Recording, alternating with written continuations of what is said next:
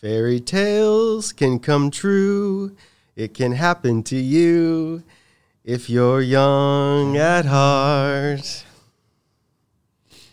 For it's hard, you will find, to be narrow of mind if you're young at heart. You can go to extremes with impossible schemes. You can laugh when your dreams fall apart at the seams. And life gets more exciting with each passing day. And love is either in your heart or on its way. Don't you know that it's worth every treasure on earth to be young at heart? For as rich as you are, it's much better by far to be young at heart. I'll get to the chorus and then. If you should survive to 105, look at all you'll derive out of being alive. And here is the best part. You've got a head start if you are among the very young at heart. Andrew, thank you, man. That was great. Oh, man, you're welcome. You did well. That was a wonderful opener, man. It was great. Thank you. My cheeks are probably burning red right now. No, you're all good. You did a good job. It was a great job. And I'm sure that Frank and everybody else that uses, they sing their songs, that I never thought that would be sung on a podcast in the future, right? I do love the lyrics. That's why I chose it. So yeah, it's a great track. Yeah. It's a wonderful track. Yeah. Welcome to the show, man. Thank you for having me. All right. This is going to be a good talk. We haven't had this talk in a while. It's been a little while since we've had somebody else in the studio or just talking. I don't even think we've done one on video, to be very, very honest, if we've done that. Yeah. So we're going to talk smart homes, home automations, all kinds of stuff. Wires. Yeah. The thin wires. Yeah. Not Romex, not 14.2, 14.3, or part of it. Some of it, but not all of it. But you guys are dealing with the other cables, right? Yeah, like mostly Ethernet is a lot of what we're running now. Yeah. And there's so many adapters to like make an Ethernet cable turn into like an RS-232 or something, like to control a receiver or whatever. So it's pretty sweet that you don't have to think of like all these different types of cables. I actually don't even know a lot of the ones you mentioned earlier. So those are the electrical cables, man. Okay. But, we'll get into it. We've got a lot to talk about. So let me just share the details here. Andrew, how do you pronounce your last name? Valyear. From Uplynk, and it's www.uplynk with a y.ca, and the phone number is 289-240-0600, and his email is andrew@uplynk.ca, which is uplynk.ca, and on IG it's Uplynk Smart Home, and on Facebook Uplynk Smart Home, and then on YouTube you guys have a channel as well, Uplynk Smart Home. Quick shout out to Rexdale Building Supplies. I'm wearing their tee, RBS. Thank you very much. I also want to do another little quick shout out to Ace Piva. I just had a chat with him. He reached out to me, and go figure. He's a 44-year-old guy, used to be in the music business. He was a roadie. He was a techie, handling all that stuff. Want to get out of it for good reason, because it's very taxing on your body and mind, being on the road all the time, especially if you're trying to have a family and everything. But he got out of that game, and he got into construction, and he's starting from the bottom. And he just wanted to reach out to me and just chat with me. And we had a chat this morning, which was great. And I encourage anybody to reach out to me. I may not get back to you right away, and I'll try to figure out when I can schedule some time to speak to you. But I will definitely make some time and speak to you and give you some insight. So he was very appreciative of that. And so I just want to say hello to him because he listens to the show, which is great. Unleash your voice on the Construction Life podcast community. Are you passionate about the world of construction, trades, and all things building related? The Construction Life podcast wants to hear from you. Leave us a review, share your thoughts, insights, and experiences on your favorite podcast channel. Your review fuels our mission to create engaging and informative content for the construction community. Your feedback is the motor that holds our podcast together. Share your thoughts, rate us, and let the construction community know why The Construction Life is your go-to podcast. Visit our website and check out the nearly 500 tradespeople and construction professionals listed on the site. Connect with all of them. Check us out at www.theconstructionlife.com for additional content, behind-the-scenes exclusives, and valuable resources. Dive deeper into the construction world with articles, guest profiles, and more.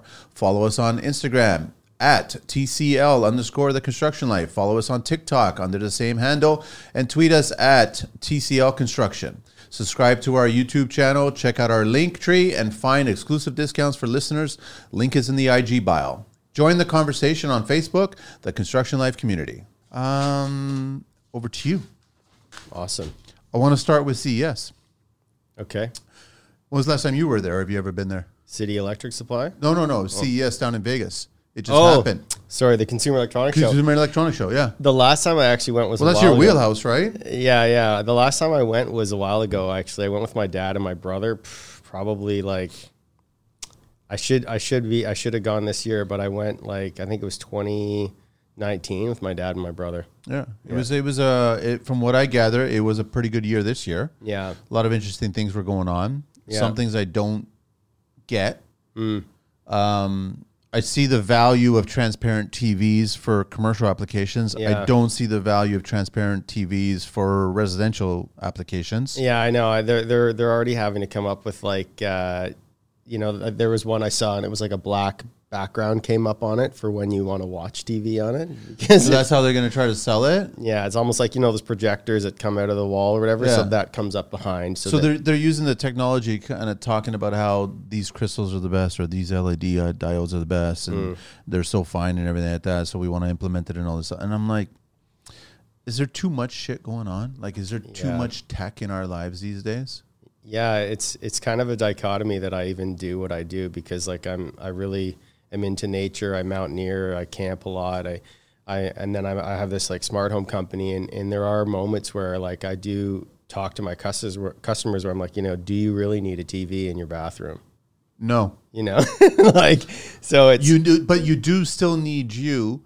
Because what I do respect about what you guys do and other companies do is lighting controls. Yeah. And I'm huge about lighting temperature, lumens, placement of lighting. Yeah. And this is where I'll fight the electricians over and over. I don't give a shit how they're balanced on the ceiling. I give a shit about what the light output and where it's being shined on. Yeah. That's what I care about. And also you guys get into speaker locations and where they should be. Yeah. So it's the effect of the service, not what the product looks like in everyday applications. You know what I mean? Yeah. So, lighting is important, but for the most part... Lighting's huge. Yeah. Technology is kind of... I love my Ecobee, and I love being able to control, and I love having sensors all over the home. And you guys are tackling all that. You're integrating everything together, and now you guys are doing interfaces in, I guess, command centers in certain key points of the home. Yeah. But I just find that it's are we literally one hopscotch away from the Jetsons and walk in and voice activated this and all this other shit, and which was kind of funny because I think recently I saw a commercial, which was very clever, totally home automation in the future. Guy was enjoying as he was walking through the home and commanding this and commanding that, and then the computer system was telling him, "You have a dentist appointment at 10 a.m." So then he leaves, great, goes to the dentist, gets work done, and now he tries to speak to get back into the house, and he can't because it's not recognizing his voice because he's all numbed, right? Yeah, and then he's just there, and he's crying, and it's raining, and he can't get inside his house. He looks like Marlon Brando. When the neighbor comes along and just puts the key inside and unlocks the door and walks right in. Yeah. So it's are we going to ever get to that point where are people going to be carving out eyeballs and cutting off fingertips to get into people's homes, right? You know what I mean? Yeah, I think as graphic as that is. Yeah, Minority Report, right?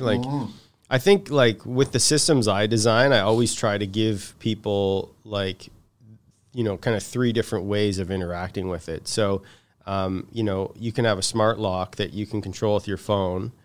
You can touch the keypad on the front and enter the code to get in, but there's also a key, right? So I try to stay away from a thumbprint to get into your house because there's just what are your fail safes if something goes wrong with that, right? Or like you said, you cut your thumb or you got a Band-Aid on it. Well, how do you get in your house, right? So I try to do that throughout the entire home to make sure that everybody has a way of interacting with the smart home system, whether it's a tactile and they want to push a button, somebody wants to do it with their voice, they can still do that. And then if somebody wants to do it with their phone, they can do that too. So it is a consideration that I do make when I design these systems because, not everybody likes to do the voice commands. And I have some clients who the wife loves it, the husband hates it, and he'll never do it. And so he still uses the light switches. So are you finding women are liking that more voice and integrated systems versus the men are not liking it? I mean, not the stereotype. But I'm curious. Women fear change less than men do. So it's like the wife is getting right into it after we install it. She's like never usually involved in the design process. She doesn't care. But then after I do the use of it, she's the one doing it. Yeah. Like the last project I did, the guy was like, just teach my wife and then I'll learn from her. And she was the one who was really like getting excited and using it. But he was the guy I talked to through the duration of the whole project. Never even spoke to her really, except hi, nice to see you, and that's it. Right? And this was a new project that you guys were going right through framing stage during. Yeah. Okay. Yeah, we finished it in November last year. So how? I guess the other question. I mean, the key thing that I wanted to try to figure out in the show was I wanted to dive into a lot of this stuff, but how do we make older homes smart today?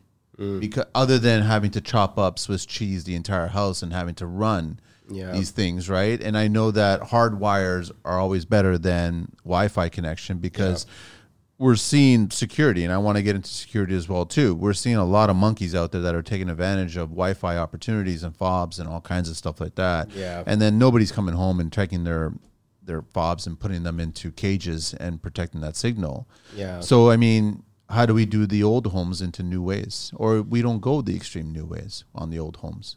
Yeah, like, I mean, I do retrofits too, and it's always great if you have an unfinished basement or like a portion of the basement that's unfinished, because then we can kind of use that as our like demarcation for all the wiring. Yeah. I've done things like where we've taken a conduit that goes on, usually one side of the home is like the utility side, your air conditioner's there and your like intake for gas and whatever. So we'll take a conduit and say, go to the attic. Okay. And then we can try to come over and come down interior walls or put speakers there. Getting stuff in the ceiling on the main floor, if it's a 2-level home, really difficult. You got to cut drywall if you want to do that. Yeah.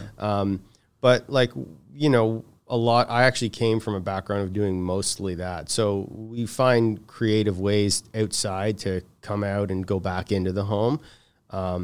But then, in modern homes where like, net zero and you don't want leakage of energy and stuff like that's becoming a problem. So the best way to do it is when the home's being built, but there are lots of creative ways to get wires in places. And I agree with you, Wi-Fi is not the solution. If you really want the reliability and the speed of a connection to a device, you should wire it. But I mean, the other thing is like everybody likes the flexibility of Wi-Fi because we want to be in any room and walk away from our iPad or even our laptop and go to the next room and still be connected. We don't want to be having to plug in, plug out. Yeah. All right. Certain devices, it's a no-brainer. Like I say, if the device has an Ethernet port on it, that means it should be plugged in. So like your TV, your receiver, your NVIDIA Shield or Apple TV, like those things, your computer, plug those things in. That's where you're going to need the bandwidth. But like phones and tablets and stuff that are mobile, obviously, it makes sense that it's going to be Wi-Fi. I usually steer away from Wi-Fi cameras. I don't think that they're very good. The batteries never last as long as they say on the box. Trust me. No, I believe you totally, and I agree with you on that. Yeah. It's always, when it comes to the cameras, it's always best to go hardwired. Yeah. Put it in a position that is not easily accessible, that someone can get up there and cut it. Yeah. And so they can access. But it's also the fear of, these days, police services is not going to arrive. I don't care. It doesn't matter. There's damage is done before police services arrives, right? Yeah. So it's just a matter of just deterring as much as possible. And when I say deterring, I'm saying like, make your house not so engaging that people can just go, this is easy. Mm-hmm. And as funny as it may sound, I've always told all my friends that have had their homes broken into, they're not dog lovers, but beware a dog. Yeah. Sign actually helps. Yeah, for sure. Because no criminal wants to know. Yeah. Right? What kind of dog it is, right? And then also gates, fences. Yeah. And nowadays you've got really interesting and also digital gate locks. Yeah. Right? So you can do a key and also a punch, a keypad on a gate lock, which is great. So now you've got one entry point, then you've got your side entry point, then you've got the point into the home. So it's like the more you can add, the more a person who's surveilling you is going to go, well, that's going to be a pain in the ass, because if he's already or she's already done one at the gate, one at the side door, one at the entrance of the garage door, what else do they got going on in the system, right? I usually say to clients, like, I like to assume that thieves are lazy. That's probably why they're in that line of work. So if you make it hard for them, you're less likely to be a target. Now, I guess, you guys go in, you set up a whole point, your command center, so to speak, which controls everything. It'll control all your devices. It'll control your internet. It'll control your security, everything like that. I mean, how easy is it for people to get to that point and then dismantle that? But I guess you can't really do it unless you're dismantling the power to the house.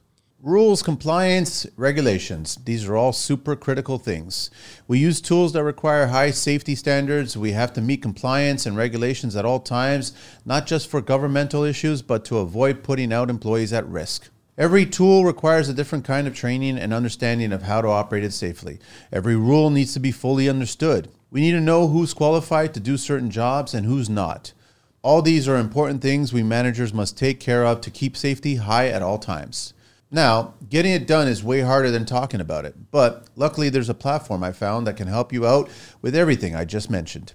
A great software called Connect Team, which has training and quizzes that you can build in any way you'd like to make sure your employees always know how to handle certain tools. You can see who's done at a certain course or quiz and who didn't complete it and can't work with a certain tool until they do. You also have the ability to update if there's a new regulation you need everybody to be aware of ASAP.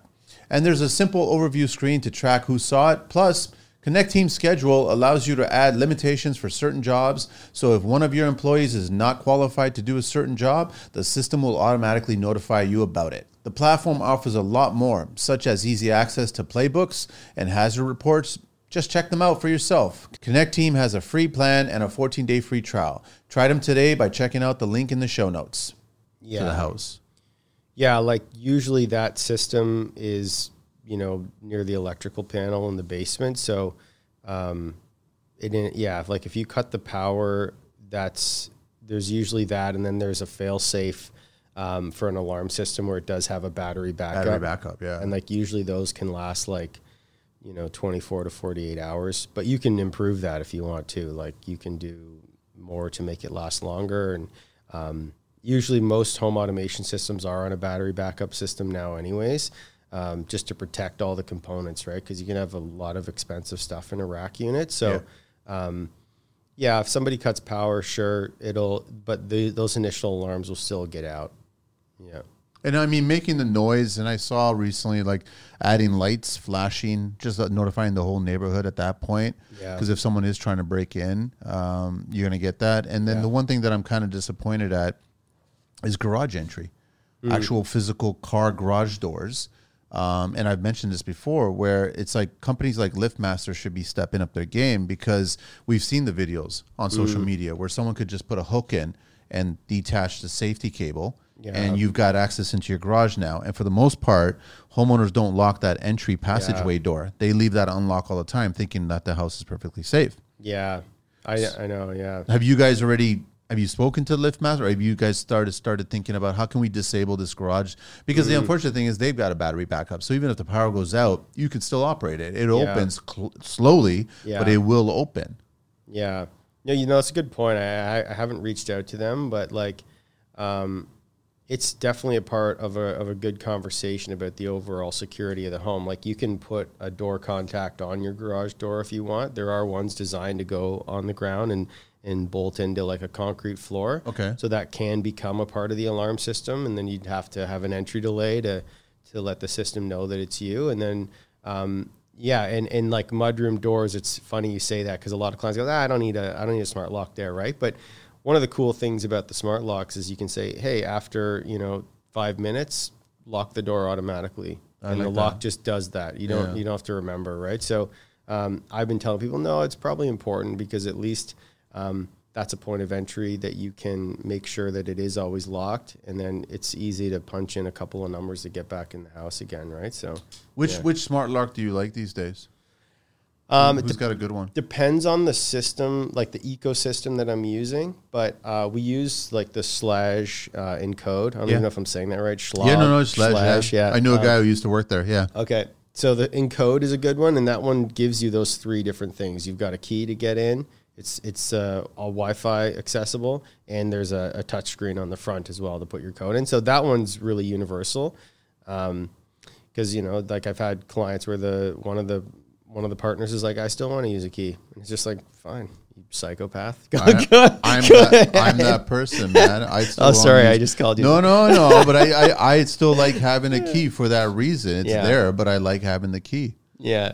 Just in case, right? For sure. It's a good fail safe to even have that available. I mean, there is a AA, is it AAA battery backup on it or? Yeah, there's four AA. Yeah, that's right. Yeah, so there's battery backup. So even if you lose the power, you can still access it Wi-Fi wise. Well, it's only battery. This lock doesn't have any power. But it's connected to the Wi-Fi, and then you got to make sure that your routers and your systems are all battery backed up as well too. Otherwise, you can't get it. You're going to need the key. Yeah. So the code will work if your battery runs out. It gives you lots of notifications too. Like you'll have like a week to do it once you get the warning. Yeah. I've had a friend who ignored and then went on vacation, and then he came back and he was like, I'm literally locked out of my house. So you got to make sure you listen to the notification that your battery's low. The lock itself will be like, doo-doo, and let you know, and you get it on your phone. So but you're ignoring it at that point, which is kind of funny. You're just implementing all this tech stuff, and then you ignore the tech because you don't want to be bothered about it. Yeah. And then you're right back to caveman times. Where you got climbing in your window. Yeah, trying to climb in the window, trying to figure out, is there a ladder in the garage? No. There's all kinds of stuff. And I'd love to chat about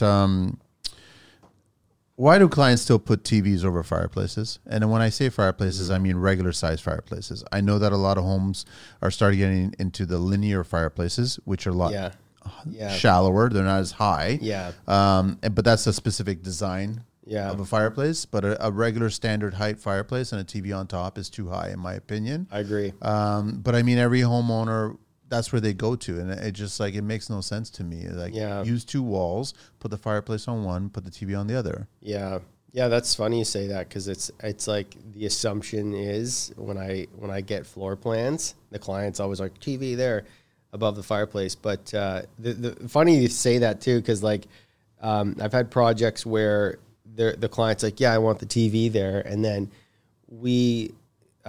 but choices are made, and I can only advise to a point, and the client, it's ultimately the client's home, right? And then I get to that point, and I'm like, well, you need a mantle there, because the heat coming up to the bottom of the TV is no good. It can melt the bottom of your TV, wreck your TV. You're going to buy a nice frame TV or something, like you need to do something. And then the interior designer is like, oh no, there's no mantle there. We want like a bare wall. And I'm like, well, and this is one of my problems with the industry, because I think the smart home stuff isn't really taken very seriously. We're not really considered a trade, and we're usually brought later into the conversation. And then I'm bumping into the interior designer and being like, well, why is there a TV there above the fireplace and no mantle in the first place? Like, we should have talked about this 6 months ago. And then there's a problem, and we got to do this stuff, and the client doesn't want to pay for the mantle. And I find that's a bit frustrating sometimes, because I don't think I'm spoken to early enough in the process of the design of the home, where this stuff is embedded in the home now, if you're doing it.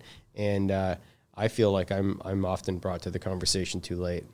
I feel like, and I'm not going to throw the designers on the bus or anything like that, but I just feel like the designers have had the conversation with the client. They just haven't shared it with the tradespeople doing the work. Okay. Right? Which happens all the time. Right? Yeah. So just because you had it with a client and you didn't have it with the trades doesn't mean that the conversation's been had. Right. Right. You need to completely, and at that point, you got to come in and basically say, listen, due to this fireplace, because I know the specs on it, I'm seeing the BTU count on it, I know exactly how hot it's going to potentially get. You as homeowners may not make it that hot, but the heat coming out of that is going to be up there. We're going to have to recess this TV now, because it can't be directly on the same plane, which is going to create other problems at that point. Yeah. Which I flat out just say there's no point in having the TV there to begin with. That should be enjoyed on its own as its own element, and the TV should be enjoyed on its own on a different wall. Yeah. Simple as that. But then they start arguing about the furnishings. Like, I've got a balance of a couch or a sectional here, and so it has to go there. And I keep on looking at designers going, first of all, not your house. You don't live here. We're trying to explain things to the homeowners. Yeah. And I want to get into the mindset that you brought up where it's true. A lot of, I'm going to say designers and also homeowners don't feel that you guys are taken serious enough, because where do they get their knowledge about smart home activity? Right? Like, where do they figure out where this all new tech is? I don't know many interior designers, let alone homeowners, that will attend the CES. Right. You know what I mean? They will not, or even CES is big enough now that those video clips are out there. They always come out because tech is always an interesting element, right? And it's not until a few months later that you start seeing it filter down into the big box stores or any kind of stores, and they start showing you, it was just announced at CES and we finally got it. Here it is. Now you got homeowners walking in looking at product going, I want that. But now you got to come in. You already have some knowledge about it, but the homeowner and the designer doesn't. So where are they getting information on what to do? Outside of, like, it must have taken a decade for them to just realize integrated tablet screens in key points, kitchen, maybe mudroom area once you enter, right? Like that wasn't adopted right away. No. But you had to educate them to come in and start understanding that these are the options that we have right now. There's a lot of education in the beginning, like, because I do the consulting and design, so it's like, I call it a what's possible conversation, because I try to flesh out, like, what does the client know. And then, and often it's just like they know about products, right? But nobody's really thinking about the whole ecosystem. And so I sort of go, okay, like, if you like a Google, let's choose the Google Home then. And that means that product, we're not going to do the Ring doorbell because it doesn't integrate well with it. Yeah. Ecosystems are really important conversation. And then, because that changes everything I choose afterwards. You want an Alexa home? I'm choosing Samsung TVs, because they have Alexa built into them. The integrate, that's as simple as that. Yeah, so like, that's a big part of the beginning phase, and then I do a lot of the educating, and I try not to be overwhelming in that conversation, but it's a lot of information, even for me, and like, I know and like this stuff, but sometimes I feel like, what's that guy, Ryan Gosling in The Notebook, in the rain, in the bayou, and what do you want? It makes me wonder. It's just like, it's great that you have that conversation, and then you start giving them a bunch of options, and then obviously the conversation of costs comes up. Yeah. And then the unfortunate thing is, it's almost like you're buying a car, and then they love everything that's in the car, and then you give them the price, and then they start dismantling the doors, taking the tires off. Do you have any used cars? Yeah, you know what I mean? So it's like, the car won't run now, so you can't, you can dismantle this a certain way.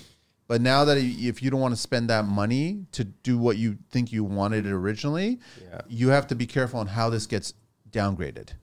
Is that not the case? Yeah, for sure. There are things you can do that are easy, I say this often. I'm like, you can get an HD camera that's wireless and it's $35, right?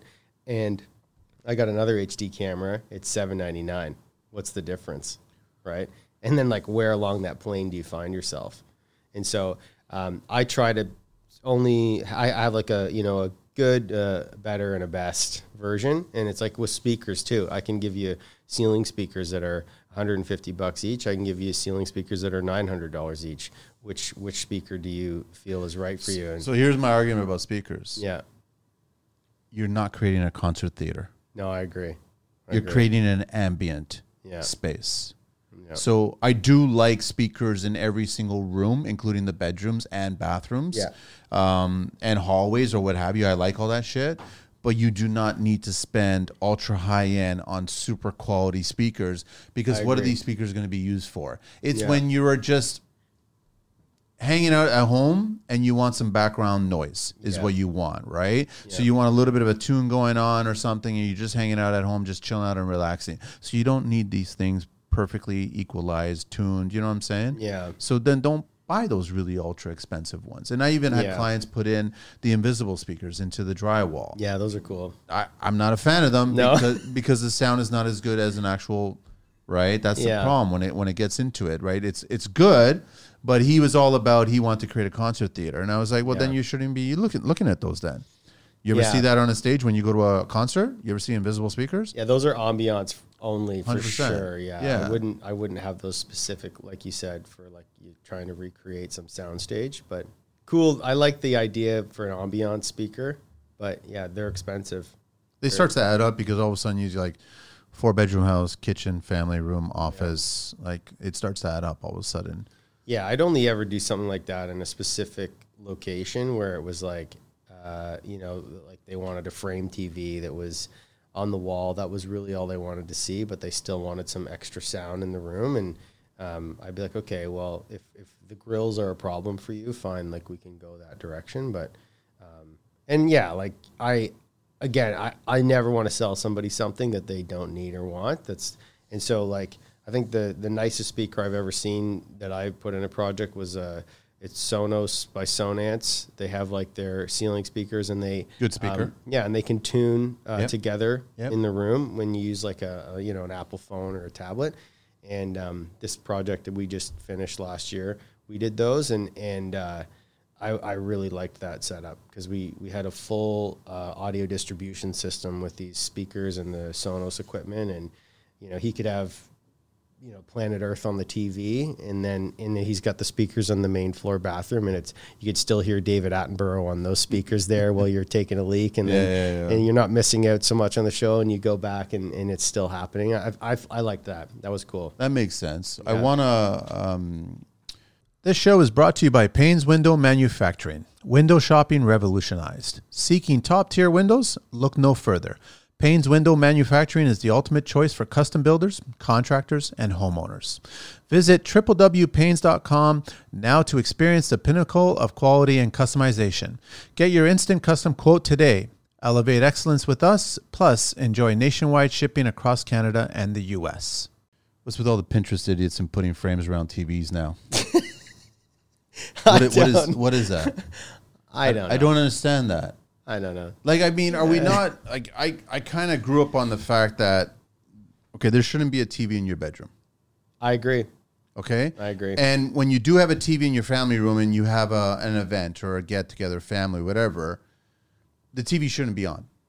It should be about family time, hanging out, conversing, just shooting the shit, chilling out, having a meal, having a drink, whatever. Yeah. But the TV's like blatant. It's right there. And now we've gotten to the point where I grew up on small little candle wood grain TVs, 13-inch. That's what we grew up on. Remote control with 13 dials on it. You chose a channel. They get up and go if you were rich because it was wireless. That's how you were rich. You're like, oh my God, you got a lot of money, right? So it's like, but now we've got TVs that are like no different than this TV. It's 75 inches. So you got the 75-inch rectangle in a room and it's black. And it's almost like these two eyeballs just staring at you when you're having a function. Yeah. And so now you got people on Pinterest putting frames on them. And I'm like, what's the point of that? I don't understand that. I'd rather someone design something that's like almost like a phantom screen where it just covers it up and it's the same color as the wall. Yeah. Almost like a perforated phantom screen that you can just cover it up and then it disappears at that point. Yeah. And then open it up when you want to use it to watch TV for the purpose of that room, right? But nobody's designing that. Almost everybody builds their conversation around the TV. So let's put a frame on it. Let's put a picture of nature on it. Let's just put some music on it. We'll have the whatever channel music or whatever it's going to be. And then they use that. And I'm like, that doesn't make any sense. You shouldn't be using your TV for you should have a separate point for your music, right? Yeah. So I just want to get I mean, I think that's like one of the maxims we have is technology should be experienced and not seen. So I think there's 100%. this blending of like, okay, if we're going to have a TV, which tends to be the focal point in a great room, like you said, and it's above the fireplace because it's the focal point too, then it's like, how do we make it so that it's maybe a piece of art, which I think was smart by Samsung to do the frame TV. Yeah, that's where I think it makes sense. And then like you can say, oh, we're going to tour the Louvre. And then that's just going between whatever's displayed live at the Louvre on the TV screen. And there's projects where we've done that, and it looks really good. It's like, is that a TV or is that a painting? Like, it's depending on the lighting in the space, it's good. And I think that's a good accommodation of what you're saying.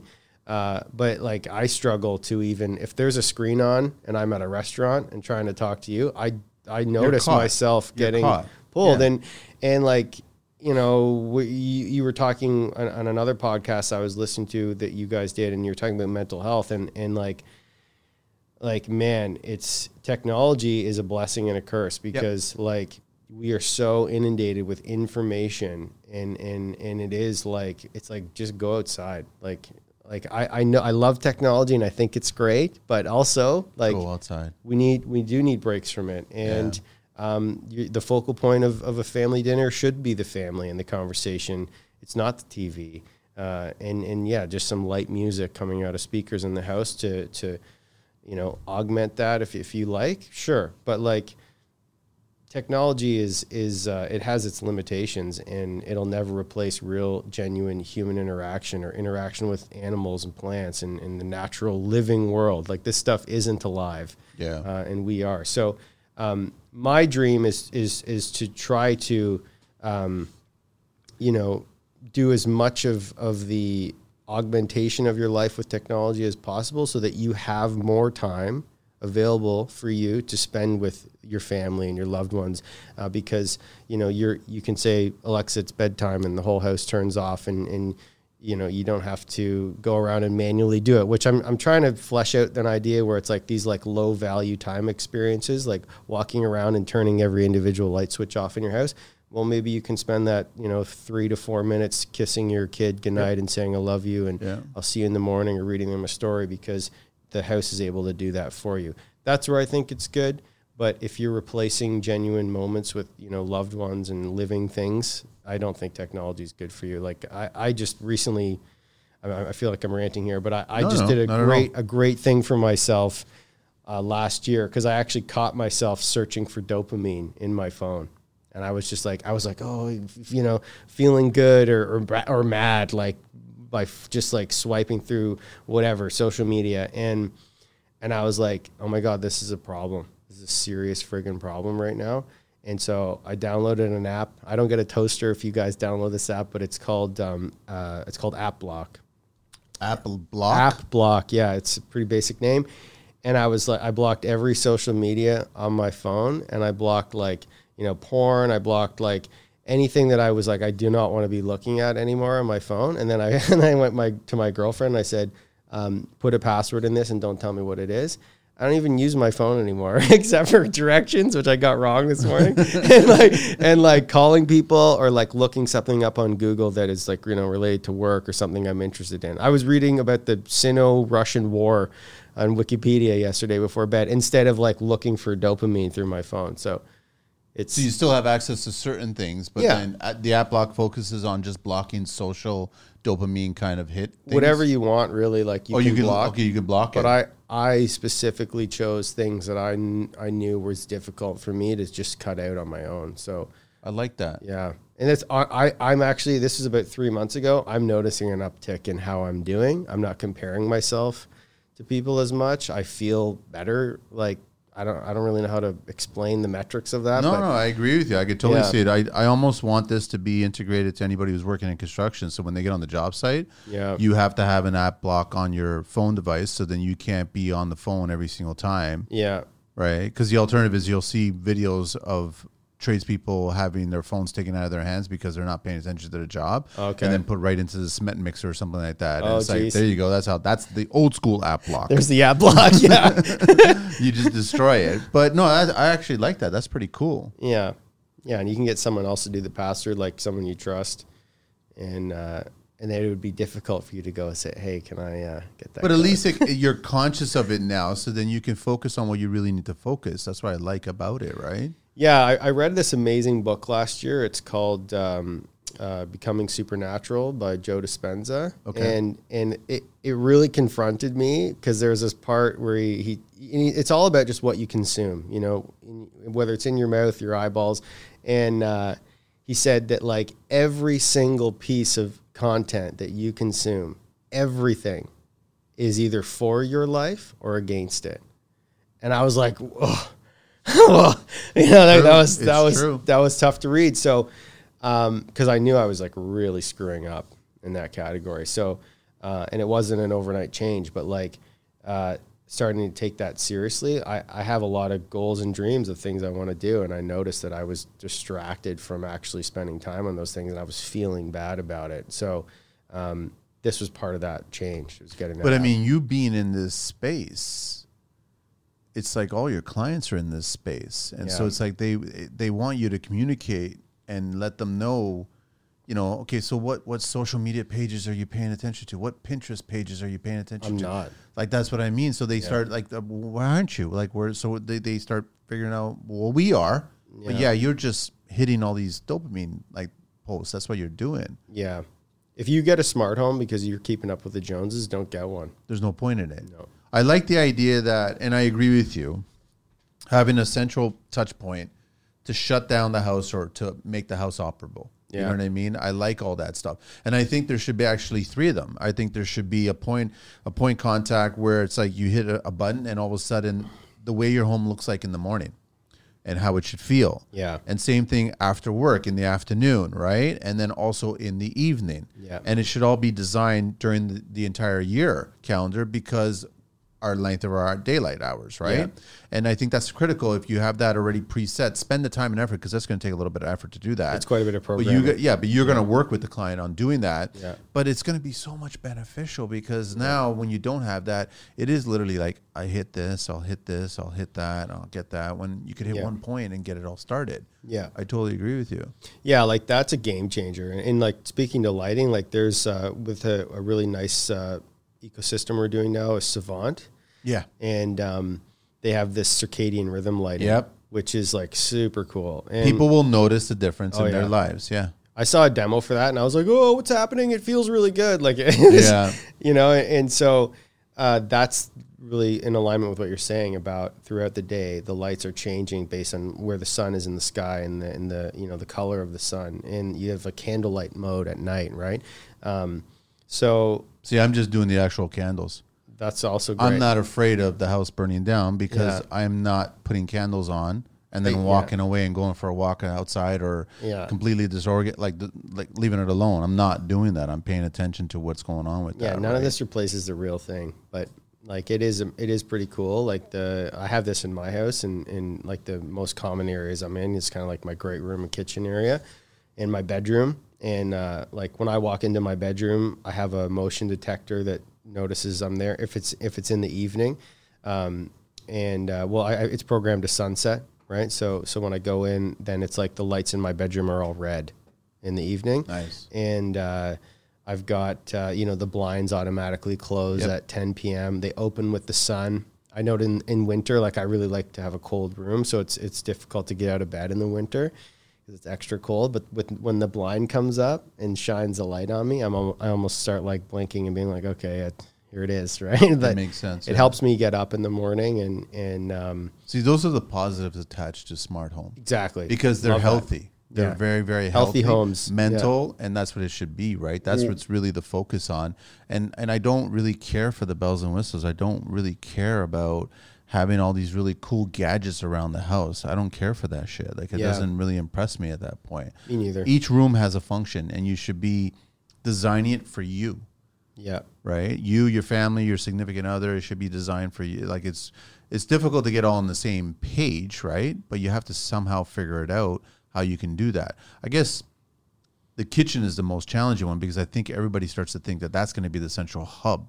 Like you go to the kitchen to start navigating a bunch of stuff because I guess most people spend most time in kitchens. It's a really common space, yeah. Sure. Kitchens, great rooms, like which are these days, if it's new construction, it's one room, a great room and a kitchen. Yeah, they usually flow into each other. They get connected together. So all of a sudden it makes sense to bring everything there so that everyone can do it. And you guys are using those interfaces now, which I remember 5 or maybe 7 years ago, they were just integrating iPads into it. Yeah. Because they were on the market and they were like, well, we're just taking an iPad and dropping it into a plate. But now you guys are up in that game and doing a different kind of, it's basically a monitor. Yeah, it's like a touchscreen. Touchscreen monitor, yeah. Yeah, you can control the home from it and trigger scenes or talk to it. Again, ecosystem dependent, but those are great. Like I definitely one in the kitchen, definitely one in the main bedroom. probably one at like the main entry point that you come in the home. So for disabling the alarm and whatnot. And then of course, like somebody, you know, with smart doorbells now, somebody rings your doorbell, they pop up on this screen and you can say, you know, it's the FedEx guy. And he's like, I need you to actually sign for this. And you're like, okay, yeah, I'll be right down, you know, and, or it's your buddy and you say, yeah, here, the door's unlocked, come in. Right. And so there's things like that. It's like, ultimately it's about saving yourself some time from activities that aren't of like high value to you. Like, I give this example, like, you know, I'm driving away from my house. I go to yoga every Tuesday night and I'm always like getting there 3 minutes before the class starts. So I'm like, but, that's a whole other issue. And, and I'm like, it's right after work, but I'm like pulling out of the driveway and I look and I'm like, gosh, shit, my friggin' light's on in the garage. And I don't like leaving lights on. So I stop the car, get out, lights on the other side of the garage. This is years ago. Go in and turn it off. Now I'm late for yoga, right? So I'm like, how much do I really value that moment that I just had? It's not really a high value thing for me. So it's like with the smart home, it's like I can just turn that off. I can say it to my phone as I'm driving away, right? So it's about like those little moments and trying to just get rid of those. Everybody's so busy now. Yeah. And which I think is another issue, but it's like getting rid of those low value moments and transferring them into like high value moments where, you know, I am in yoga early or like I'm spending time with my family. It's trying to have those experiences, have more time. This podcast episode has been sponsored by Class and Bronze Limited, authorized Canadian and U.S. wholesale distributor of Pagan heavy-duty, high-performance tile leveling systems and installation tools. Choosing to buy outstanding and beautiful tiles also requires buying an exceptional tile leveling system. For hassle-free installation and an exceptional leveled finish, choose Pagrin. Imitate it, never duplicate it. Available at Amazon, select ProSol stores, and purchased at www.tilelevelingsystems.shop. You can also find Pagrin on social at Tile Leveling Systems and their website, www.pagrin.com. How much do your clients value EMF? Do you guys have a lot of conversations about EMF? I've got one that coming up in February where the conversation started already. Okay. And I think it's definitely worth talking about. And there's a solution that I've come up with for this, and it's like a network connected power supply unit that goes in the rack where all your tech devices are. And so in every single outlet, it can be individually controlled. So what I do is I have like an Ethernet switch that's controlling all of your Wi-Fi boosters throughout the home, right? These are all wired, just like at an airport. You know, you walk around, you got signal everywhere, same thing in your house. So those are producing EMF, and then what you do is you schedule the plug that switch that connects all of these access points. That switch is plugged into port 1 on your power supply, and then I schedule that at 11 p.m., turn this off, and turn it back on at 6 a.m. or whatever you're up in the morning and want to use the home again. That's a way to reduce it. You know, if you have a cell phone booster, some homes are getting those equipped. Same thing. It's on a circuit too. Turn that off when everybody's in bed. So that and then if you have this savant home, like you can have a whole eco mode in the home where it's like the entire home shuts down except for critical components like your fridge and your furnace and AC, like whatever is mandatory to stay on. So that EMF emitting devices can also be a part of that eco mode shutdown if you want. And you can turn that all off when it's not being used. Why do when you see clients talk to you about it, is it more about them talking about, we don't want our children to be affected by this because I guess they've been, soaking up in EMF pools or whatever. But I mean, I'm just trying to figure out how much information are the clients getting, because when it comes to EMF, there's a lot of noise online, right? To try to figure out what is or isn't, what's real, what's not, if it is affecting, like, where do your clients go with it when they have it, when they bring it up, when you hear those three magic letters, right? Yeah. It's usually, because of health, like they want to reduce the amount of exposure. And I find that it varies in like who they are. Like some people, honestly, most clients I have don't care. they just assume, we're bombarded with this stuff all the time anyways. But then if somebody's more interested in their health, it tends to be more likely to come up. And so, well, yeah, am I answering your question there? I feel like I ramble, but it's like, no, that kind of it kind of did. It's just I know that clients are getting more tech savvy to that. Yeah. But like we started at the beginning of the show, where are they getting all their smart home information? Yeah. They're getting it they're Googling it, they're going online, they're checking it out online. But online is like a needle in a haystack kind of thing. Yeah. There's so much information. So there's a lot of misinformation regarding EMF. Yeah, like and definitely I'm not like an authority on what EMF exposure is doing to us. I mean, I know for like my first job, like working with my father's company, we were doing the first satellite internet systems in Canada. And I remember them showing us how the system works. And it's just like these huge beams that are 60 kilometers wide. And they're just shooting down and covering all of Canada with these beams. I'm like, so that's literally just happening to everything in this country at the same time, all the time.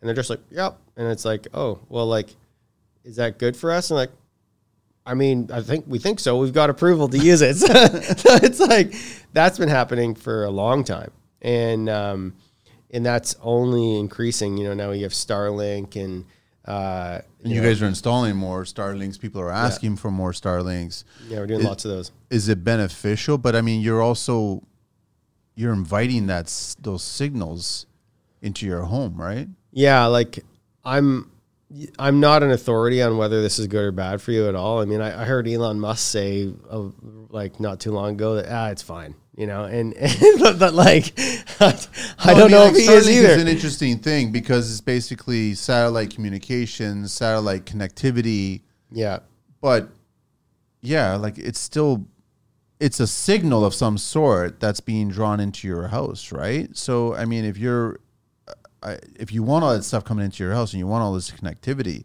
then you're bringing in a mobile device, which is also, we've seen the data where it's like if you're holding it by your head and it's emitting all this other stuff, then it's the same thing with the receivers and all kinds of shit. Like there's a lot of emitting signals coming out of these devices, so you just have to be aware of that stuff as well. Yeah, for sure. Like I would say to keep in alignment with like, you know, what I had someone talk about, like it's like the noises that, like, you could have a circuit in the house that's like bzzz and making noise pollution. You live there, just like we don't know what our house smells like anymore. It's like you don't know what those sounds are either that could be unconsciously, you know, affecting your sleep. And so I think it's like just being aware of trying to reduce that stuff. Like, I think the ideal like circumstance for us is, you know, how our immune system responds to like being in the forest. Our blood pressure lowers, you know, our parasympathetic nervous system engages. And I think it's like trying to have as much of that inside of our homes as well, and considerations for that. It doesn't come from, you know, like every single piece of information you can imagine from all time shooting at your eyeballs through the internet. It's like, that's not good for us. No. And then of course, all these like noisy electronics producing sounds that, you know, our pets can hear, but we can't, you know? So like, it's definitely good to, you know, have time away from these things, have them powered down when they're not being used. And, I mean, yeah, whether it's EMF is good or bad for us, I would say it's probably not like part of our natural human evolution. And it's probably a new thing in the time frame of like how long humans have been on Earth. And it's none of this tech is ever a substitute for like, you know, I'll say it again, being outside, interacting with living 100%. beings. And you want to feel healthy mentally and physically, then spend more time outside, right? We're in Canada here, so unfortunately you get 6 months that you can't really walk outside barefoot. You can if you want. Get a parka, we have them crazy guys out there, right? But I'm just assuming that your clients would be coming at you, having the EMF conversation, also the red light too. And also, like, people start talking about red light. It works, but getting your Christmas bulb and turning it on is not red light. You know what I mean? So it's like there's a specific kind of red light that you need to get, which is actually been proven that it does help you sleep better. Yeah. And but also not having your phone. Like I've done jobs before where clients have asked me to shut down all the receptacles by the bed and to run a flat copper tape that's connected and grounded. And then so once you shut it off, then there's no signal coming in and around your bed. So while you're sleeping, Very cool. you're feeling, the theory is you'll feel a lot better when you wake up. Yeah. But you also wake up a lot better if you get to sleep between the optimum hours, which is 10 and 4. Yeah. Right. If you're sleeping between those hours there, you're going to feel a lot better when you wake up. And then if you have no cell phone signal by your head, because most people charge their phones by their head while they're sleeping, which is like 6 to 8 hours of just like this constant, right? Yeah. You don't realize it. Charge it in your office or something or somewhere else. You got that. But everyone is just like, we want to be connected. We want to be disconnected. But then there could be an emergency and then something happened. And then we want the security system going on fully live all the time, taken care of. So it's a balancing act. Yeah. So it's tricky. It really is, right? It's really tricky at that point. I've got one of these Aura rings that like tracks my sleep, and when I first got it, I was like, oh my God, I need to make some changes. But it's helped me just because I have awareness there now, right? And I can see the scores I'm getting. And like you're talking about like optimal sleep time, like it'll remind me, hey, you went to bed an hour later than you normally do last night, right? And so I'm able to, it's like there's a study done about the best way to get people to actually change what they're eating is to have them journal about what they eat, right? Yeah. So awareness can create the opportunity for change. That works for finances as well, too, because a lot of people don't realize what they're buying. Yeah. Right? Yeah. I spent $11,000 at McDonald's last year. It's like, what? And the unfortunate thing is that you'll get clients going, fine, we'll go outside more. We were thinking about building a pergola and having the speakers out there and the TV out there and all. I go, that's not going outside, man. That's just an addition to your home. That's what that is, right? So don't start going down that path. But it's keeping up the Joneses is bullshit. Like you shouldn't be doing that at that point, right? Healthy homes is I think what I want to focus on. You know, totally important. So you guys work on balancing. You get the clients and you figure out a balance of having this tech to use for your house, but also to make the home healthier. Yeah, there's some exciting stuff coming out in that category. Like, and again, I'm never going to make a client do something. It's their home ultimately, and I'm just a guide, really. But like, there's things about like the circadian rhythm lighting. There's amazing tech coming with like water and air purification as well. And you know, I don't want to like, how do I say this? Like, you know, I'm not a home designer, but like I think like home theaters that you heat and cool in your basement and use maybe once a quarter is a stupid idea. It's like you should probably do a gym or I totally agree with you, man. Yeah, like I know, and it's there's a dichotomy because I'm a tech guy, but it's like also I think like these theaters are a bit silly, and it's like maybe a room that's like a multi-use room that's like yoga, and there just happens to be a projector that's recessed in the ceiling that if you do want to have a family TV night, you can have modular furniture that you bring out. But totally like agree. That room is still used for like yoga or like chilling out or you know, you've got like your Peloton in there or something like that. That seems like a better use case for me, but you know, I still do theaters. We're doing one now because clients are asking because he wants it, right? Yeah. And I've never agreed with home theaters, like setting up and having motion activated theater seats and cup holders and all this other stuff. You'll get over it in a month. Yeah, you'll be like, sick and tired of this shit at the point, and then you'll be like going to the theater, enjoying it there, and just deal with it then. But people want to spend their money, and they do that. It doesn't make any sense to me. I think that you should be chilling out comfortably, watching it on a decent sized TV. I don't think it needs to be a monster TV. And then just. Sure, you can go 5.1, you can go 5.7, 7.1, you can do that whole thing, but you can do it nicely. It doesn't have to be over the top. But then again, you're talking to a guy who doesn't understand, even in my high school days, guys who ended up putting speakers that took the whole back trunk or even the back seat and then had all the tweezers and then the whole house rattles and the car rattles. And I'm like going, this makes no sense, man. Like you can't enjoy this sound. Like it makes noise pollution. Yeah. That's like sound design stuff. Like it's like, where are the speakers in the room? What purpose? You know, I think that's an important thing to consider. Like, because like a 5.1 system can sound great, but it's like I see a lot of homes where they just do like all the speakers in the ceiling and the TVs on the wall. Yeah. And you know, and then it's kind of like the voices are coming at you from up here, and and that's more distracting. Disorienting, yeah, because now you're listening, and all of a sudden you hear one of those 7.1, like you hear a cricket right next to you, and you're like, like, you're taking me out of the movie experience. You're taking me out of the experience of watching something, right? It's funny because the irony of these sound systems is it's like it's trying to replicate real life. It's not doing a very good job. In this conversation now, it's like I can hear you. I know where that's coming from, right? So there's like this immersion, and it's like it's the irony of it is again like having a good sound system is great, but it's like what we're trying to actually recreate is just real life. You know, where the sound comes at me from, and am I immersed in it? Well, of course I am. I'm here. I'm like this living, like, you know, antenna that's like walking around the world and taking in all these different connections. So it's like we're trying to replicate that with theaters, where like my imagery's here, and am I immersed in the audio of this track that I'm you know experiencing. So like I think it can be done well, and it definitely can help with immersion and what you're, and make the movie experience better, because you're not being like, what did he say? Like, what did that actor just say to that guy?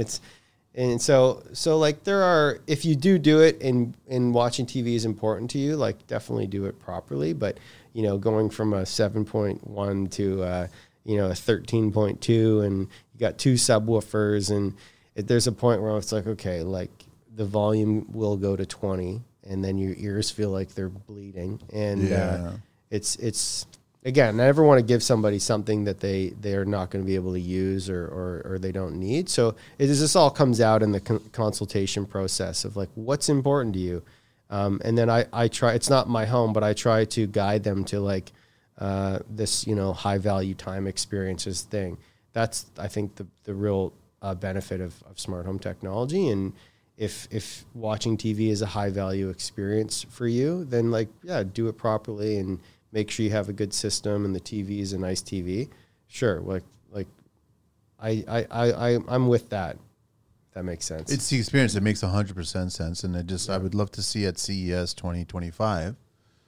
Since 2015, Groove has been built off the foundation of experience, innovation, and the continued desire to evolve how work is done even after the trade has mastered it. The people at Groove have more than 40 years of experience in the drywall and construction industry. Their commitment to both the growth of the company and the individuals Groove simply calls clients is unparalleled. Their mission is to empower builders, designers, and architects with the freedom to build on their designs, to encompass creativity in all of their projects without sacrificing quality, efficiency, or affordability. They accomplish this by providing production-focused solutions and design workflows that allow builders to overcome their construction limitations through drywall. They see drywall in a different way. Innovate, inspiration, integrity. Groove Industries. Check out Groove Industries at www.grooveind.com and on social at GrooveIND, and reach out to them on their email, orders at grooveind.com, or Steve at grooveind.com, and Andre J at grooveind.com. And also their phone number is 416-629-3756. The drywall TV. The drywall TV. I want to see drywall. I want it to look like as if it looks like drywall. Right. So it could just be integrated into the wall, and when you want to use it, you turn it on, and the image shows right through the drywall, and then you watch TV that way. So if they're making these diodes that powerful and that crystal clear through transparency and all this other crap, give me the drywall TV, because when I'm not using that device, I want it to disappear. Right. I want it out of the room. I don't want. They're getting too big, and it's too big of a blocker. Huge black void that I don't want it. And then I'll argue all the time, put music on there, put the fireplace station, put a nature station. I'm like, go outside, make a fire, go outside and hang out in the forest. Why do I need an image of it? It's the same thing with porcelain slabs. I don't need a photograph of a rare Italian marble on a porcelain slab. It's not real to me, right? It's cheaper. I'd rather have the real and feel the real, and it's got its imperfections. Gets me outside. So it's a balancing act, but I think most clients should just get this mindset of, we're not going to keep up with the neighbors. Yeah. And we're going to design a smart home that's primarily first a healthy home. Yeah. See what the objectives are for our children, for ourselves. If we work from home, we're going to have a room that's our business office. We're not going to create the whole home a business office. We're going to have back to function. Each room is a function, right? So that goes to health. That goes to mental health. That goes to making the rooms proper and then using these devices wisely instead of just showing off. I don't give a shit about that. And then, no home theater, no TV over fireplaces. Like, none of that shit. I'll keep on voicing my opinion about that, and I don't care. But I do want to ask you, Andrew, who's got the best TV these days? Sony, question. Samsung, what? LG? I like Samsung TVs. I have a Samsung TV now.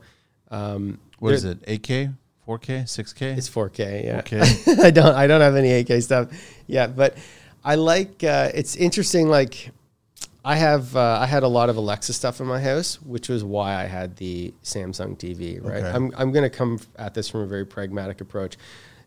Sony has a really great Android interface on their TV. I actually enjoy the experience of the Sony TV better. Their GUI is nicer. I think Sony's have better picture. Okay, I do. And but because I had an Alexa home in my house, I went with the Samsung because of the how it interfaces with everything else. So it's a toss up between those two. I always go with Sony or Samsung depending on what ecosystem. Yeah, I've grown up on a Sony. I've always seen. I mean, great picture on Sony. Yeah, that's what it is. I think they're unbeatable there. When I was in film production way back when, it was like those images. We're talking about TVs, but everybody listening to like $20,000 TVs for a 40-inch screen back in the day, right? Like, there were certain images, and like it's nothing today, right? Yeah. But it just, and I agree with you. And I joked about the 4K, 8K thing because you can have 20, 16, 32K. I don't give a shit. Yeah. But if you're watching something that's not that, it ain't this. Yeah. Simple as that. Yeah. So there's no point in buying a TV that you'd have to change your entire library. And I don't know where you're downloading. And even as far as Netflix is going as far as 4K, I think, is at the max that they're going. 8K is not even here yet. Like, yeah. I wouldn't worry about it But yet. they're selling this crap, right? Yeah. And I'm so glad that the curved screens just crashed and burned. Yeah. Because it made no sense. I go back to, once you take me out of enjoying the experience of watching the TV for the purpose of watching the TV, like, I never was a big fan of Philips and their background ambient light thing. And whenever you're watching a movie, and they always use the Incredible Hulk as one of their fucking... And the lights are going on all green behind the TV. And I was like, I'm noticing the lights inside of the fucking movie now. Yeah. It doesn't make any sense. So now it's just gimmicks at that point. Moving seats, shaking seats. I don't want that. I want to be immersed in the experience that I'm watching. Yeah, it's, and the point is interesting you're making, because like I have different clients want different things too, so it's something that like I need to flesh out and get from them. And of course I flavor my design.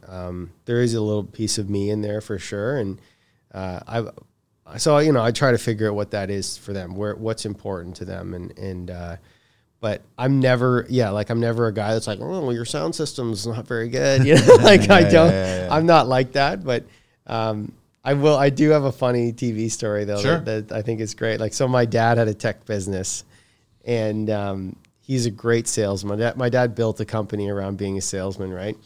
And this happened to us regularly. But I remember and we had one of those rear projection big, like it was a square box. I think it was like 50-inch or something like that. Red, blue, and thing shining up on it or something? Yeah, it was like rear projection inside of it, and it had wheels on it. You wheel this thing around, right? We always had good tech stuff because my dad worked in the business. Yeah. And I remember I was like watching a show. I was like 13, right? And my dad comes in with this guy, and he's just like, 50-inch, it's good, it's solid, and he's like, starts kind of, I don't know who this man is, I've never seen him before, and the guy's like, I'll take it, and he like gives my dad like $2,000, and they just wheel the TV, and I'm like, I was watching something on TV, and my dad's just like, I'll get another one, shut up, and he like sold our TV while you were watching while I was watching it, because he was like, you'd always have stuff. He'd be checking out new tech, and he'd put it in our house. And then he'd bring it in, and then he'd sell it. But it might be gone. It might be gone, yeah. So I didn't watch the end of that show. Yeah. So we didn't have a TV for like 10 days or something, and he got another one, right? But he would do that shit all the time. He'd just like sell our stuff. He was using it as a demo. You're like watching it as a demo. Exactly. Like, look at it. It's great. Look at the image. It's wonderful. He was like bigging it up to the sold. He's like, I'll take it. I'll wrap it up. Gone. And they wheeled it out. So that's funny. yeah. Should we be nervous? I know that, what is it? James Franco made that joke about Alexa and Google and Siri and everything like that. And about it, you're being worried about their listening in on everything. And we've seen this shit where it's like, you could be having a conversation and all of a sudden you're seeing all these pop-up ads coming up on whatever social or website that you're going to, right? Like, how much are they becoming a part of our house now and a part of our network now? And they're all doing it, right? Alexa, Google Home, and your phone's doing it right now. Right, they're listening to it right now. But I guess Apple's home is not doing that well because it's so fucking stupid expensive, and I don't think a lot of people are asking for it. Apple's the best for privacy. Is it the best for privacy? Yeah. Really? Yeah, yeah. Out of the three, they're the best for sure. Wow. Yeah, yeah. Why is it so expensive compared to Alexa and Google Home? I'm not. I mean, I think they've got a cult following around their products, and they like. It's funny. My girlfriend's really big into Apple, and I have PC stuff and the Google phone, and she's like, I wouldn't do that if you had an iPhone, right? And she's and so it's like that mindset in their, their fan base has allowed them, I think, to charge a premium for what they offer. There's things I don't like about iPhone. I'll probably never buy one, and I'll never have a. What things? I find for like a tech guy like me, it's more difficult to manipulate them in a way that, like, if I want to check out the settings or change something about how it operates, it's more difficult. They're very user friendly, but I think they assume that their users are never going to do stuff like that. So they make it hard to kind of get into the inner workings of their products. So I actually find that more difficult as a tech guy to do. So it irritates me. Whereas Android is more like PC. I can manipulate the phone. Like an example, like if I want to find out what my cell phone signal is, I can go into settings in the Google phone and do that. With an iPhone, you have to type in like into the dial pad. You go like *3001 #56789 *pound, and then make the phone call, and then it opens up another setting in your phone, and then it will tell you like what the RISI and dBm of your signal is. And it's like, that's just how it is when you want to do tech shit on an iPhone. That's what it's like, and I find that irritating. They did that on purpose. Why can't I just do that in the settings and just find it there, right? But their stuff is nice, and they do have an eye for design. And it's like, you ever want to know why a MacBook is good? I had a tech tell me this once. He said, open your MacBook with one finger, right? And then try to do that on a PC. You can't do it. So the hinge in a Mac is incredible. And there's no PC that has that. I do it with my laptop, and it like falls off my desk. Well, it's beautifully designed. I agree with you on that. And it's wonderfully manufactured in Asia. Yeah, in sweatshops. And what was that Ricky Gervais joke? Designed by a company that has the most sweatshops, whatever. Yeah, totally. A show about doing the right thing by a company that has sweatshops in China. Yeah. Yeah, Tim Cook didn't like that when he was in the audience, but that was great when they zoomed in on him. They're the first $1 trillion company, and I don't know what they're making annually now. I think they're over like $3 trillion, and it's like, that's just absolutely insane numbers, right? Yeah. But I mean, okay, which brings me kind of cost and tech wise. We all know that certain deals happen at a certain time, but product is still good, even if you're buying and you're setting up your clients. A lot of that stuff lasts a long time, tech wise. Yeah. You don't need to be replacing. Should you be replacing TVs like every so often, or? I mean, I'm pretty like, I'm Scottish, so I'm pragmatic, and I appreciate value. So like, I don't replace stuff unless it's stopped serving its function, right? So like,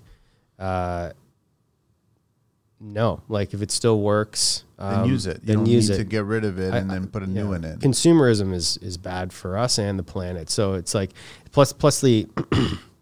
I was saying this to someone the other day. It's like social media and all this, like, look at me, and it's hard to distinguish like what's a real genuine human interaction on video online anymore, because now like we are becoming the shows, right? You'll see a YouTube and it's like, oh, this guy's is this a real person doing a thing, or this is a commercial, right? So it's like I sum it up as like, feel bad about who you are, so that you then want to make yourself happy, and then we have this product that's available for you to buy to make you feel good, and then, oh, guess what? That goes away very quickly, and then you just go back to the beginning of the loop again. So like consumerism is not good for us, and I don't think you should be buying new tech for the sake of it. You should know why you're doing it, and I'll have my TV until it stops working. That's how I am. Which generally was like, well, what's the turnaround these days on TV? I mean, we know this argument about appliances. They don't last as long as the older appliances. Yeah. But like, what, 5-6 years before TV starts to kind of create some problems for itself? When I say that, I guess it's picture quality.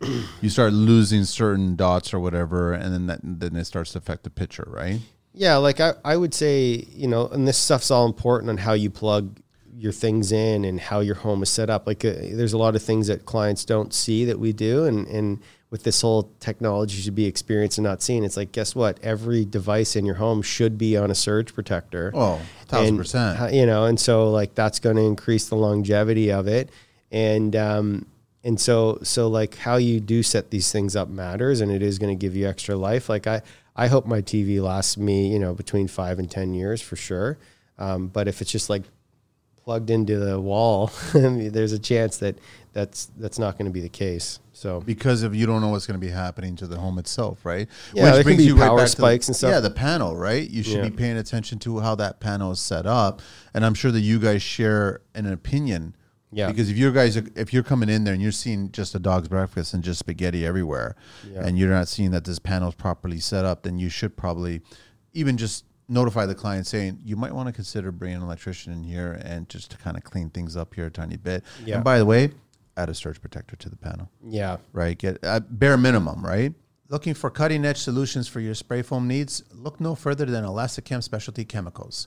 With a remarkable track record spanning over 3 decades, Elastichem stands as an industry leader supplying contractors across Canada with top grade closed cell, open cell, and specialty foam products and accessories. Experience hassle-free spraying in both summer and winter with Insulthane Extreme, Canada's groundbreaking HFO closed cell product. Time is precious, and we know it. Optimize your efficiency and avoid downtime by choosing the best products with the best technical and customer support. Elevate your spray foam game today with Insulthane Spray Foam products by Elastichem. Give them a try today. Visit their website at www.elastichem.com or give them a call at 1-877-787-2436. So you're already aware of that. In our rack units that we do, like every device is going to be plugged into a battery backup, and then we're going to have like a surge protector as well in there that's plugged into the battery backup system. So it's definitely you're spending a lot of money on this stuff, so it's totally worth it. It's going to increase the longevity for sure. Now, for the most part, I want to get to that panel area because you guys generally park the nerve center by the panel. Yeah. And you're bringing all this data cable to that area, and then you've got all these devices that are controlling the home itself. Mm-hmm. Generates a lot of heat, generates a lot of signal. Are there things that you recommend that should be around that room, like protective-wise, right? Yeah, good point. So, usually all this stuff gets housed in a rack unit, which is essentially like a, metal rectangle. Yeah. We'll have fans in the top of that unit that's blowing the hot air out of it. I've never seen one get too hot to just be in that, self-contained unit. As long as you've got fans in there blowing out air. It does depend on the devices that you put in there. You don't want them to be like so tightly packed, like that each individual device can't breathe. Like if I have a receiver, you'll notice there's like all these cuts in the metal. That's for air to dissipate out of it. So if I put like a book on top of that and then it can't breathe, it's going to overheat, right? Yeah. So where things are placed in the rack, having good circulation of air in there. I don't want to have it like right up in the corner either. It's usually, usually the electrical panel's not in the corner in most of the homes I've done. So it's kind of, off the wall. There's some air and space around it. I'm not like stacking hockey bags and stuff around it. No, you keep I've said it over and over, in your mechanical room where your panel's at. Yeah. They're not storage rooms. They're not closets. No. Don't be using that geography of the home to start stacking shit in there. Leave that alone. Yeah. And then I would say like, making sure everything's well labeled. You know, like we create a whole legend of the home and well lit. Yeah. Do not put get LED lights one in the panel. pigtail light bulb and just put it right there and expect that that's going to be, that's where you're going to put a lot of protected housing, light, that gives you a lot of output, because whenever you're servicing it, you know what I mean? You shouldn't be having to bring in work lights to service that, right? We put LED strip lights in our panels Nice. just as a fun little thing that we do. And it also makes it easier for us if we're going back. And because you're in there and you're like opening all these cat cables and having to punch them down, and the lighting does usually suck in those rooms. So that's something we started doing a few years ago. I like that. Yeah. And it's just because it makes it look that much more professional, but all the way, like, by the way, you're going to need to get to it at some point. Yeah. It's not just like install it, forget it. You're installing it, and and there's always updates as well too. Yeah. And there might also be future modifications, right? Yeah. Bless you. Which means, like, at any given time, what are you guys recommending running cables if you're future proofing? I know that in your neck of the woods, your business, your industry, you get a lot of conversations about future proofing, because the moment you give them that grocery list of what these things cost, they'll go, well, listen, we can't afford that right now, but we definitely want to run all the cables. So can we run all these cables? And then you start getting clients that just get a little stupid about it, because now they're running cables everywhere, and you may never use it at all. Yeah. Yeah. So, this is something where I would say the minimum for like, if you're in a rural property and you can't get conventional internet or TV, you're going to want to have RG6, which is what, coaxial cable for Bell Satellite or and then usually what we're doing for rural properties is we're doing a conduit from outside to the electrical room for a Starlink system, or any kind of like exterior internet system. It's probably going to be Starlink. So that's available because the adapter for that's quite big, and we can't put it in the home when it's being built. We got to wait until it's done. And so that's something that we'll do. Why can't you put it in the home while it's being dust? Just when it's under construction, it depends. It does depend, but in most applications we've done, it's like one we're doing now, this exact case, we're actually going to put up a tower, like an antenna tower, and the Starlink's going to go on that. So they didn't want the tower until after the home was finished. So we didn't. We just put a conduit in because the Starlink's going to go on the tower. Then we still can get the cable to the rack unit. Yeah. So not every scenario, but we'll usually do something like that. And then Cat 6 minimum, I would say, to anywhere where you're going to plug in a TV or like a streaming device or an office computer room. And then you also need Cat 6 going to cameras and any of these touch screens that you're talking about, doorbells. You need cables for stuff like that. And then, like, if you're really wanting to future-proof, I get people, what about Cat 8? And I'm like... There's Cat 8 now? I laugh when guys say this to me, but I would like Cat 6A is 10 gig, per second. And then, like, one of the most important things you want to think about is the bandwidth of the actual cable, which is essentially like how many cars can you fit on the highway, right? Yep. So, like, a lot of homes I see are still doing Cat 5e, which is only capable of like 250 megabytes per second. And then sorry, it's up to 1,000 on that one. But megabytes. The bandwidth is 250 megahertz. Which is essentially the amount of information that can happen simultaneously on a Cat 5e. Cat 6 is 500. And then you go up to Cat 6a and you get I think it's 750 on that. So and that's not the same as the speed of Cat 6a is 10 gig, and then Cat 6 is 1,000 guaranteed, and Cat 5e is up to 1,000. So that's the speed, but then the bandwidth. So you're saying 1,000 is 1 gig.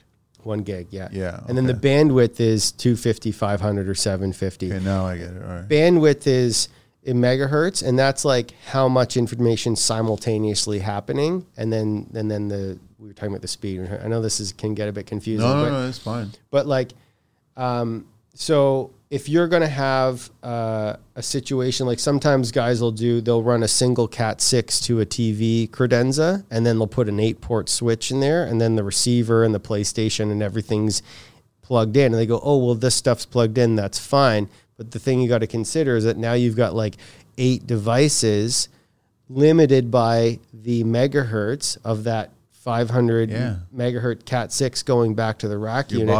You're bottlenecking your system, right? Yeah. So I would say if the device can be plugged in, it should get its own cable.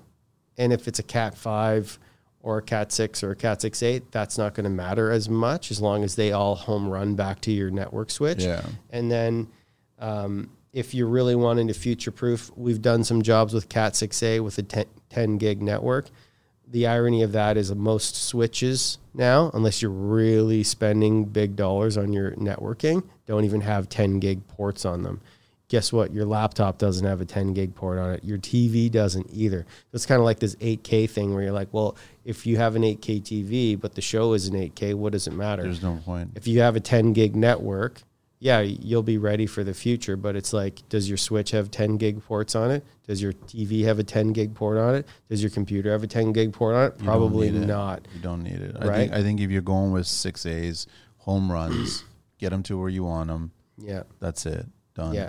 Yeah, home run. We mostly do Cat 6. It's good. It's affordable. I don't do Cat 5e. I try to steer people towards Cat 6 minimum. And then that's the price is right. What, like if you go to Cat 6A, there's quite a bit of extra cost for sure.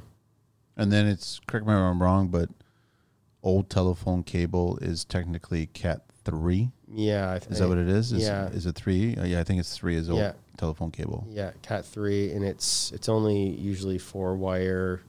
Some homes, actually, speaking of your retrofit conversation, this is a really good thing, and I when I speak to people who want to improve their networks, best way to do it is to have wired access points throughout your home. You know, if you got a 2-story home, one on each floor will dramatically change your experience because your proximity to your modem or your router, whatever's broadcasting Wi-Fi, that determines how fast and reliable your speed is, right?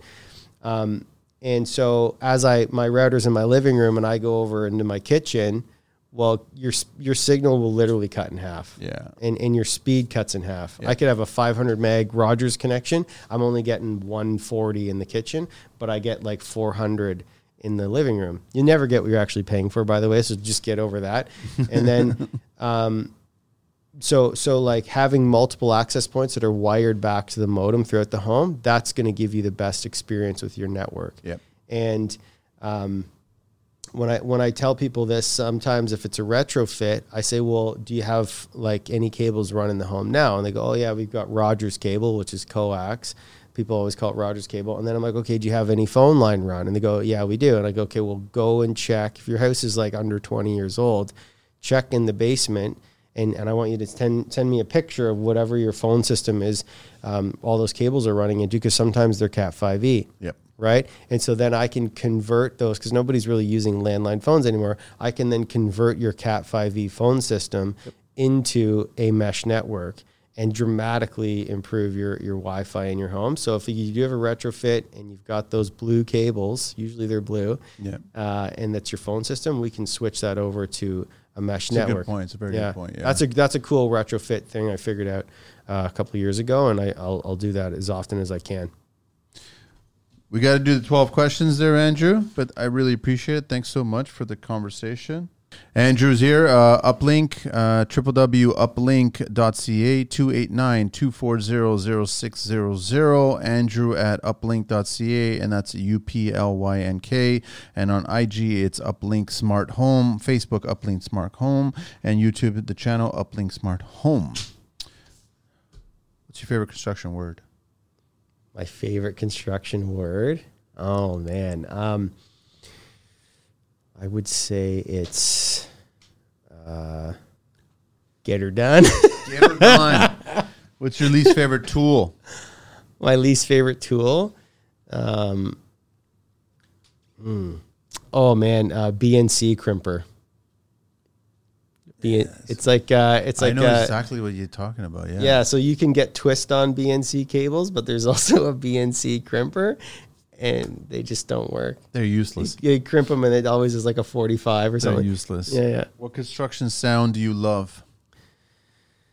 I love turning on the audio system at the first time. Maybe that's not a construction sound, but it's like when you power everything up. Yeah. I know that's a bit specific to my industry. Yeah, I think that would be it. I would say it's alive. Yeah, it's alive. Yeah. Yeah. What's your favorite beverage?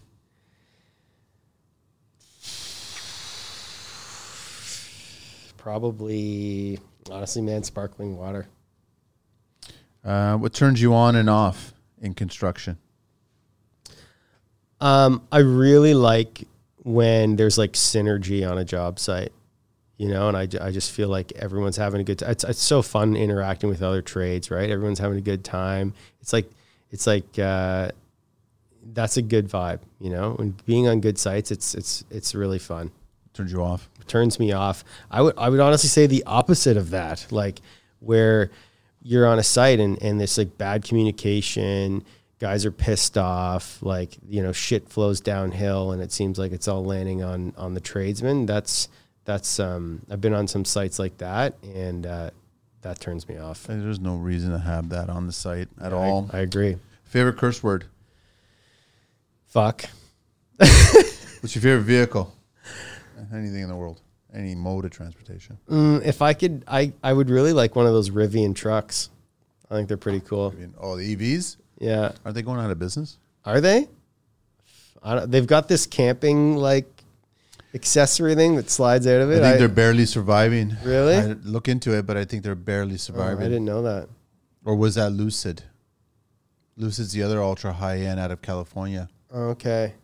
I don't know. I heard something about the Rivian trucks. Yeah. That they're barely surviving. I know they had a difficult start. Yeah. And they were just, you know, in which I don't get why Tesla's so successful unless it's just an inflated stock or something like that. But it seems like all the other EVs are just like Lightning's not making money. Yeah. What was the Nikola? I think they just got sued big time. And I think the founder had to step down because they were lying about like the reports of how the business was doing. Nikola was like, they're like a trucking EV company. Really? Yeah. But I think, you know, Tesla's got first mover advantage. That's probably a big part of it.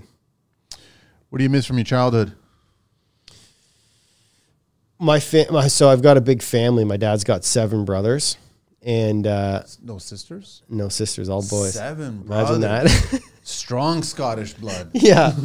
And so my Uncle Mark, he's in the tree business and he's always had big properties because he's got tree farms and stuff.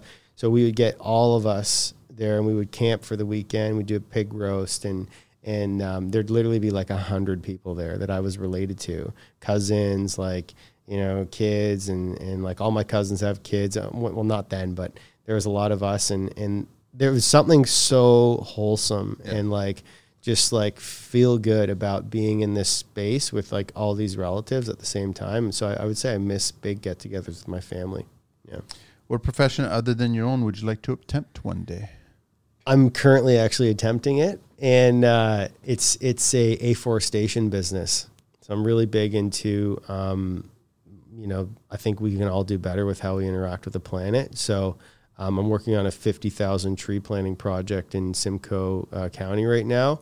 And I actually just got my prescription report from the foresters for the site. I've got a site when the landowner wants to move ahead with it. I got a guy who's giving me a quote on Sunday for scarifying and prepping the land. And I've been reading about this thing called the Miyawaki method, and it's a way that you can plant forests that are able to replicate the carbon capturing effectiveness and growth of 100-year-old forest in like 10 to 20 years. So wow.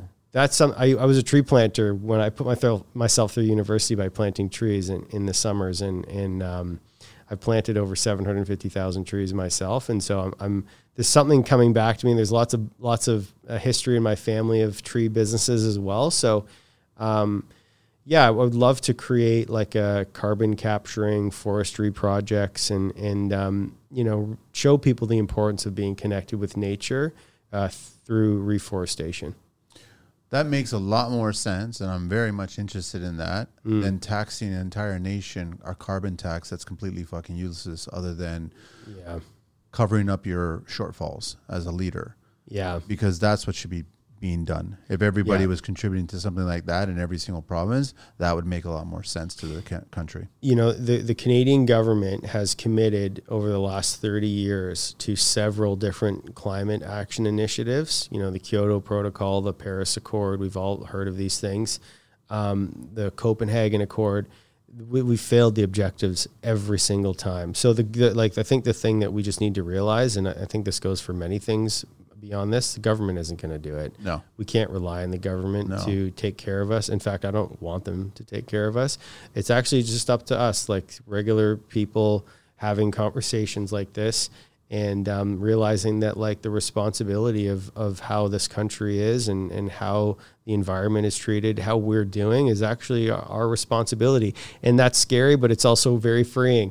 We just got to do it. I totally would love to have you back, and so we can dive into that and discuss that more, man, because I'm very interested in that. I know that we've had Safe Tree here, we've had Vineland here, we're talking about urban forestry and all this other stuff, and there's a lot. And I agree with you that there's everything government does is completely irresponsible, and there's so many responsible Canadians that can do so much more, and they are already doing a lot, and they need to continue. So good on you for doing that. That's amazing. What profession would you not like to do? And I hope you say government. Anything like accounting or like anything. Working with the CRA, that would be hell. I strongly believe any person that gets into government is because they want a secure pension for doing nothing. Last question. If heaven exists, what would you like to hear God say when you arrive at those pearly gates? I would like him to say, I